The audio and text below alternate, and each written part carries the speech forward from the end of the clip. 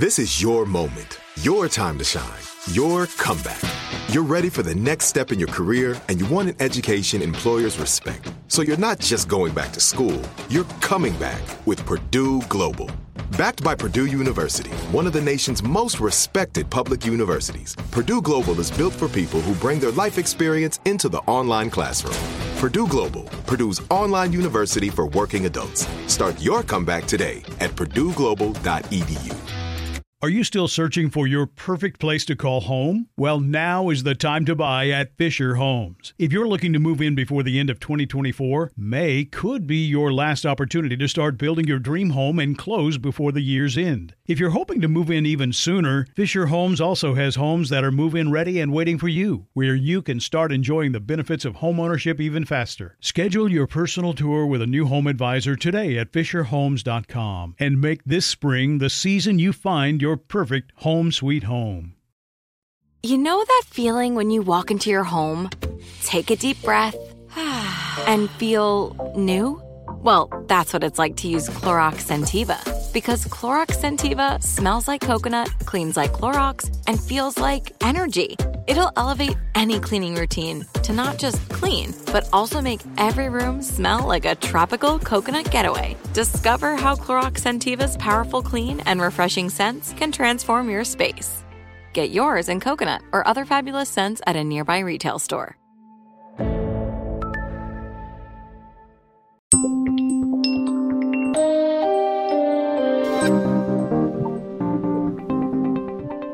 From The Recount, I'm Kimberly Gavant, filling in for Rena Ninan, and you're listening to the Recount Daily Pod. Today is Thursday, October 14th. As a representative of young America, it introduced them to powerful people. It gave them career opportunities and ambitions they might not have had otherwise. That was Amy Argetsinger, editor and staff writer at The Washington Post, and author of There She Was, The Secret History of Miss America. Rena Ninan digs into that with Amy a little later on. But first, your morning headlines. We begin in the port of Los Angeles, where 27 container ships are floating just offshore, waiting to dock and be offloaded. Backups at U.S. ports, factories, and supply lanes are just some of the factors clogging up the entire global supply chain, causing higher prices here and around the world. In an effort to relieve the bottleneck, President Joe Biden announced that starting today, the Port of Los Angeles will begin operating around the clock. He added that his administration is also encouraging states to accelerate their truck driver licensing process to get more trucks on the road moving goods. In an effort to ease the global gridlock, UPS, Walmart, and FedEx all announced they will make their operations 24/7 for the next few weeks. The Labor Department added to Biden's woes, announcing that the Consumer Price Index, a key reading of monthly inflation, jumped 5.4% in September in comparison to 2020. As if that wasn't enough, there's also an upcoming holiday shopping season to worry about. With pain in the pocketbook and in Biden's approval ratings, pressure to provide solutions to supply chain issues is building. The president ended his speech with a plea for American companies to step up and start making more products here. Next, to the Food and Drug Administration, which is now urging manufacturers to make your meals a little less salty. Due to a growing epidemic of cardiovascular disease and hypertension, the FDA now wants to cut down the nation's average sodium consumption by 12% over the next 2.5 years. Americans, on average, consume nearly 3,400 milligrams of sodium per day. That's 1,000 more than the recommended amount. Nearly 70% of the sodium currently consumed comes from packaged, processed, and restaurant foods. The FDA is advising food producers to reduce sodium levels gradually to allow time to reformulate recipes as consumers adjust to the change in flavor. They also asked the food industry not to offset the lower sodium levels with more sugar or saturated fats. We end in Washington, D.C., where the Biden administration announced a plan to develop large-scale wind farms along the entire U.S. coastline, east and west. Interior Secretary Deb Haaland said her agency will formally begin the process of identifying federal waters that could be leased to wind developers as soon as 2025. This comes just months after the approval of the nation's first commercial wind farm off the coast of Martha's Vineyard. The push to develop offshore wind farms is just one part of Biden's ambitious plan to cut the nation's fossil fuel emissions in half by 2030. For those of you beach lovers who are less than thrilled with the news, know that there are plenty of hurdles to the approval process. First, these projects are subjected to lengthy federal, state, and local reviews before any leases are granted, weighing factors like harm to endangered species or to local industries such as fishing and tourism. Second, there's also a public forum period when people impacted can weigh in with their issues and concerns. But be forewarned, NIMBY arguments, also known as not in my backyard, are historically not very persuasive in blocking government projects. And now to our daily deep dive. The storied Miss America pageant turned 100 this year. The iconic institution crowned many women who ended up later breaking glass ceilings throughout American society. But the pageant was not without its controversy, including the judgment of women based on their appearance. So is Miss America still relevant? Today, we're talking to Amy Argetsinger, editor and staff writer for the Washington Post Style section and author of There She Was, The Secret History of Miss America. Hey, Amy, welcome. Hello. Thank you for having me here. Wow, 100 years. First off, how did this pageant even begin? Who founded it? You know, it started off very inauspiciously. It was basically a tourist trap. This was a little sideshow to the big Fall Frolic Festival that the business owners of Atlantic City set up essentially to extend the summer season past Labor Day.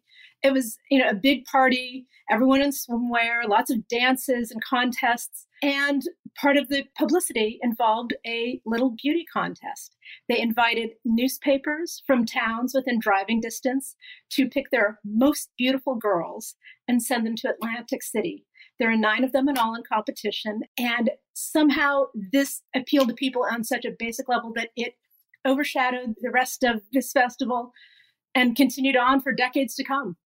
So what's changed in the 100 years? There had been other beauty pageants here and there. This one, though, was being hosted by a small town where a very business-minded community. Even though it was a lively place, it was basically run by good church people. And Miss America had to attain a certain level of respectability in order to survive. At one point in the 1930s, the business owners just shut it down because they thought it was becoming too tacky, all of these publicity-seeking women. And so that's when they started adding talent competitions, so it wouldn't just be a beauty thing. Eventually, they added scholarships, which the organizers thought of as a way to attract the right kind of young woman, the right class of young women. Eventually, taking on good causes, selling war bonds. And that's where Miss America was different from other beauty contests. It was always striving for a certain level of respectability. It always wanted to be more. It went on television in 1954. Immediately became a big hit that lasted for several decades. The swimsuit competition, of course, was always one of the more popular elements of it, one of the defining elements. They finally got rid of that in 2018, and it's been a search for its identity ever since. So, Amy, for 2 years, you visited pageants, you interviewed former winners and contestants to try to get a window in this hidden world, this iconic institution. What did you hear? What did you find out? I found that a lot of women had conflicted viewpoints on this. Many of them still felt like this was a capstone of their life, something that really defined them. It had taken them out of small towns. It had launched them to this level of visibility where they were being perceived, at least by the media or by this organization, as a representative of young America. It introduced them to powerful people. It gave them career opportunities and ambitions they might not have had otherwise. Some of them were also conflicted. They were conflicted about having competed in something where they had been walking across the stage in a swimsuit. For the most part, though, they remained deeply invested in this organization and wanted to see it thrive because it had been something that had done so much to define them. So, Amy, in your book, There She Was, you say you love the Miss America pageant and you're not going to apologize for it. But what are the criticisms that sort of still remain about the pageant and how do you respond to them? That would be asking me to apologize for liking it or apologizing for it. It's hard to apologize for Miss America. I mean, it is an old-fashioned thing. I think I first started going to it with friends, and you think you're going to go to laugh at it. It is this bizarre ritual. What does it even mean? However, once you start watching it, it becomes a spectator sport. It is a competition. It's like going to the Kentucky Derby. And you cannot help yourself but try to think, okay, who's going to be the winner? Can I pick the winner? And what kept us coming back for years was trying to figure out how to predict who was going to win, because it seemed to stand for something. It seemed like there had to be some kind of formula. What was it that they were trying to measure here? Was it who's best looking? Was it who's the best speaker? Was it who is the most accomplished or most talented? And most of the times it clearly wasn't anything like that. So you get drawn in trying to think, well, what is this? What is this that they're trying to reward anyway? The best I could figure is that it was some kind of contest of charisma. And to be honest, I think we all play that game a lot, even if it's not Miss America. I think that's what we're doing with presidential politics a lot of the time. You like to think that it's a more elevated thing, that you're trying to pick someone on the basis of talent or the ability to do their job. But at the end of the day, we're all drawn to charisma.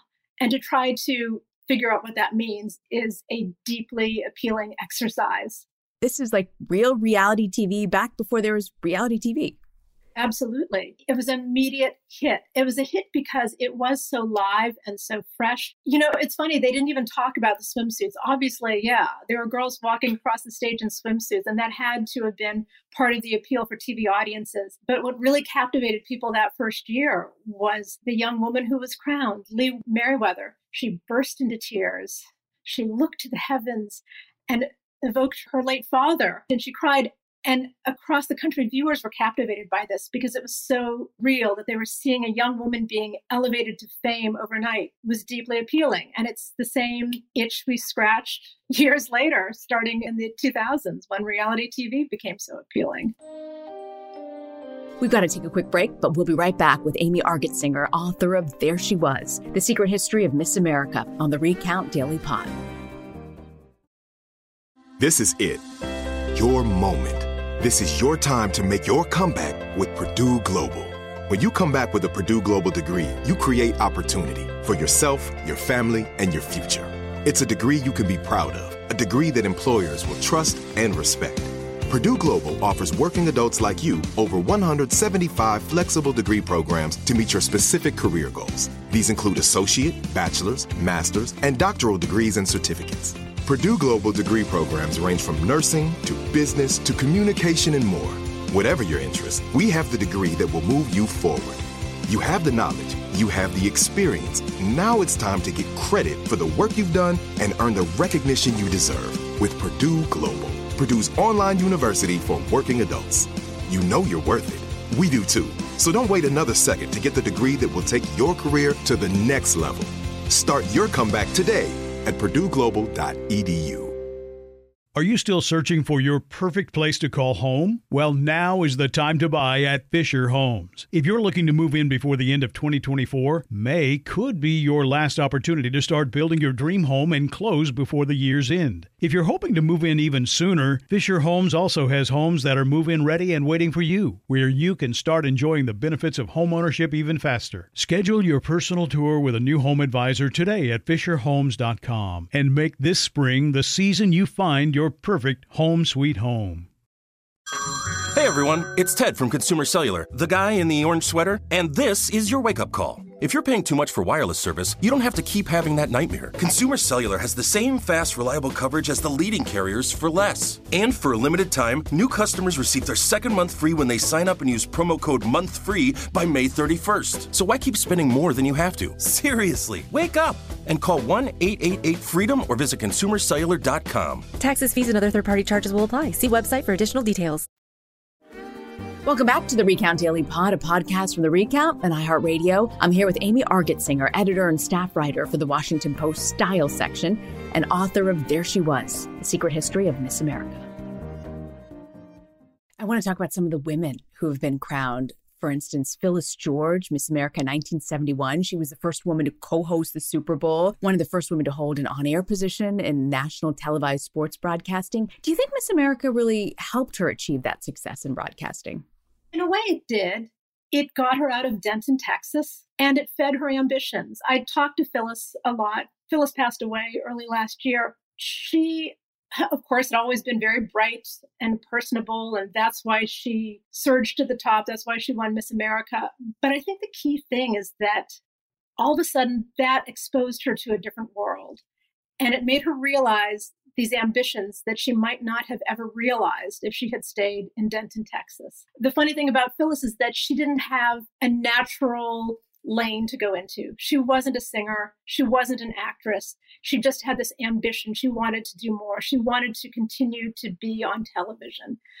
And it was kind of an amazing convergence of events that she met the head of CBS Sports right at a time when he was concerned about the ratings, when he was wanting to branch out and try to find a way to include women into sports programming. And she hadn't thought about it before. She gave it a try, and it was absolutely a huge hit. And it changed broadcasting. I mean, it changed her career, of course, but it changed broadcasting in that sports no longer had to be three guys in blazers litigating a game to death.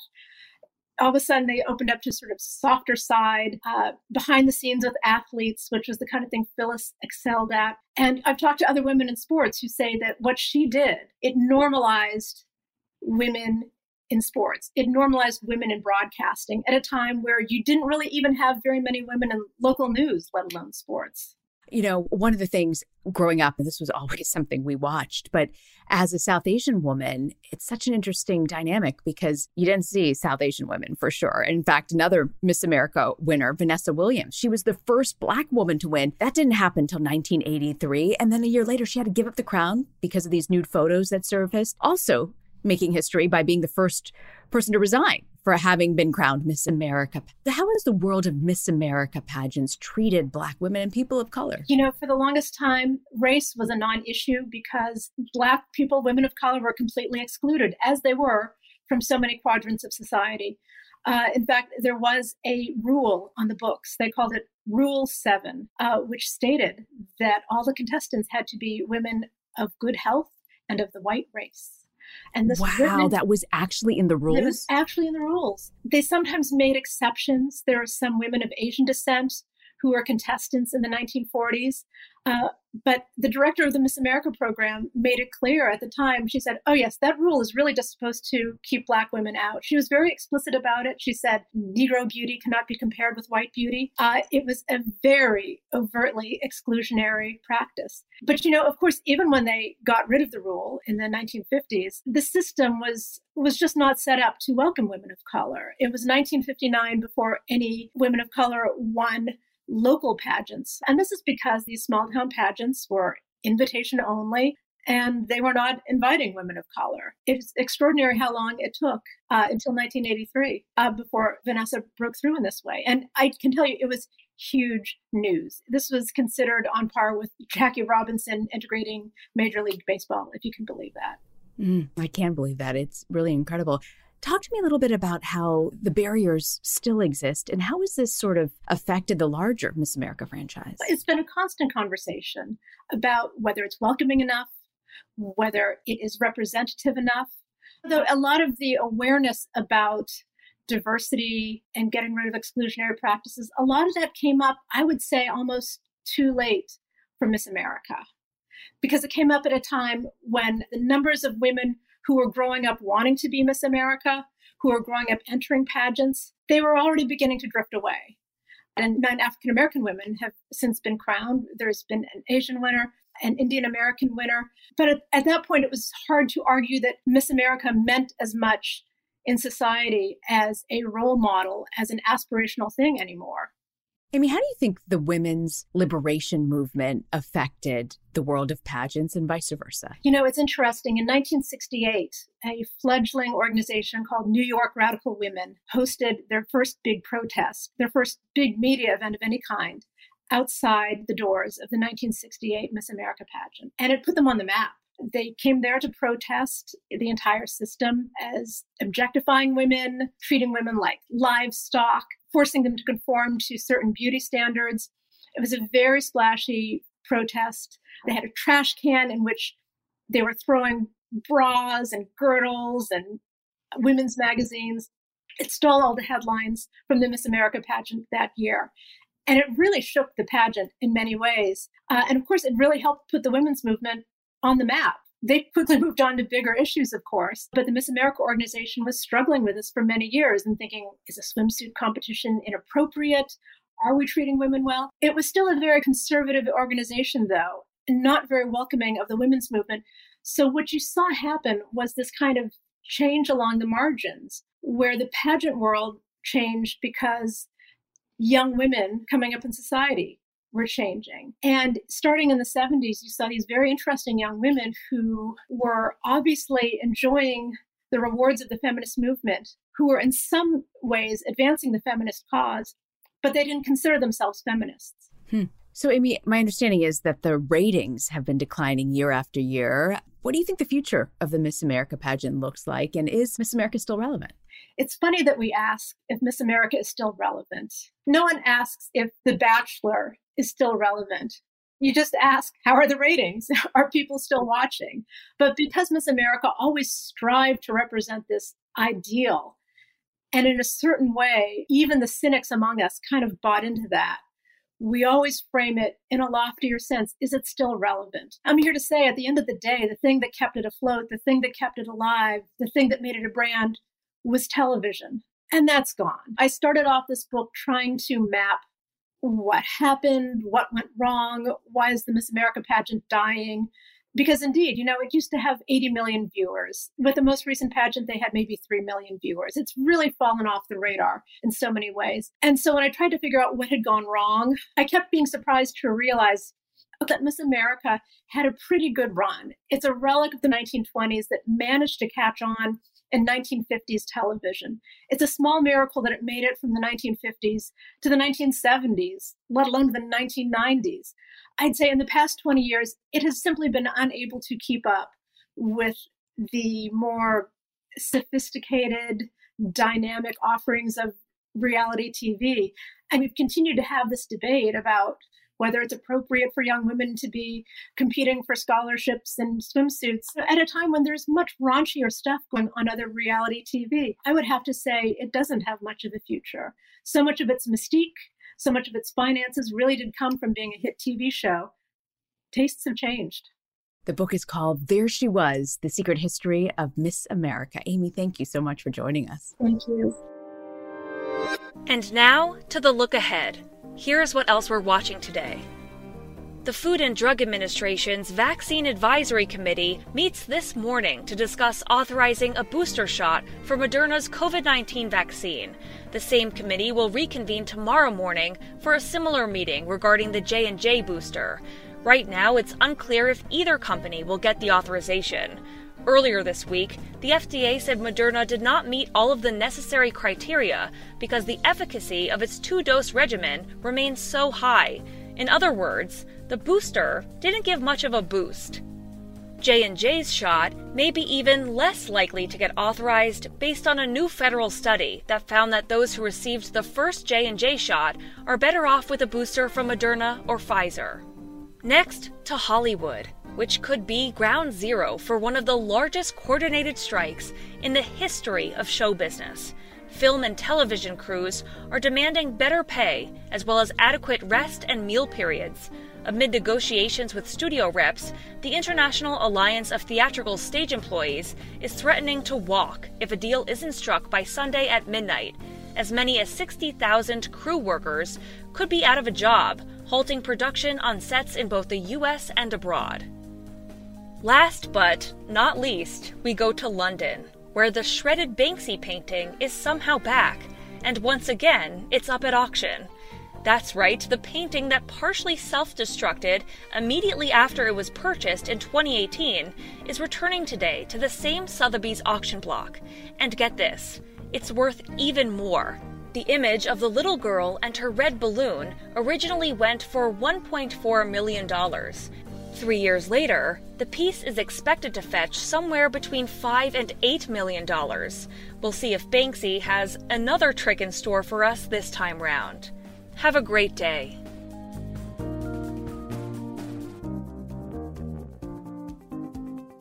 This is the Recount Daily Pod, a podcast from The Recount and iHeartRadio. Thank you to Amy Argetsinger, editor and staff writer at The Washington Post and author of There She Was, The Secret History of Miss America, for being on the show. If you liked this episode, please subscribe to the Recount Daily Pod and leave a rating on the Apple Podcast app. Filling in for Rena Ninen, I'm Kimberly Gavant. Alexis Ramdow and Corey Wara engineered and produced this podcast. Ariella Martin also produced. Fonda Mwangi did the research. Pierre Bename is our senior producer, and our executive producer is Laura Beatty.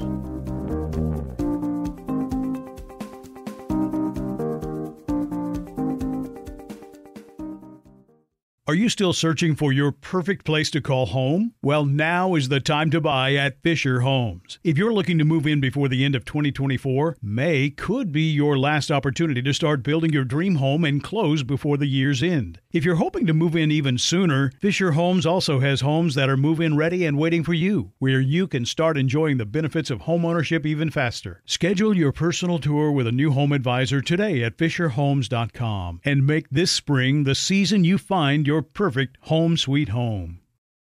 You know that feeling when you walk into your home, take a deep breath, and feel new?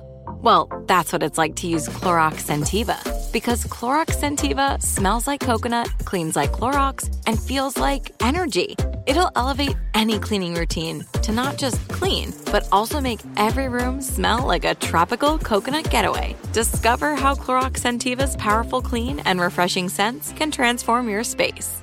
Get yours in coconut or other fabulous scents at a nearby retail store. If a new house is on your wish list in the next 5 years, grow your savings faster and experience your dreams with an Ohio Homebuyer Plus account from Kemba Financial Credit Union. A savings account specifically designed to save for a new home, where you can earn 7% APY, a $500 matching bonus, and a $1,500 mortgage closing cost credit. Learn more at Kemba.org. Offer expires March 31st, 2025. APY equals annual percentage yield. Restrictions apply. NMLS 292230. Equal housing lender. Federally insured by NCUA.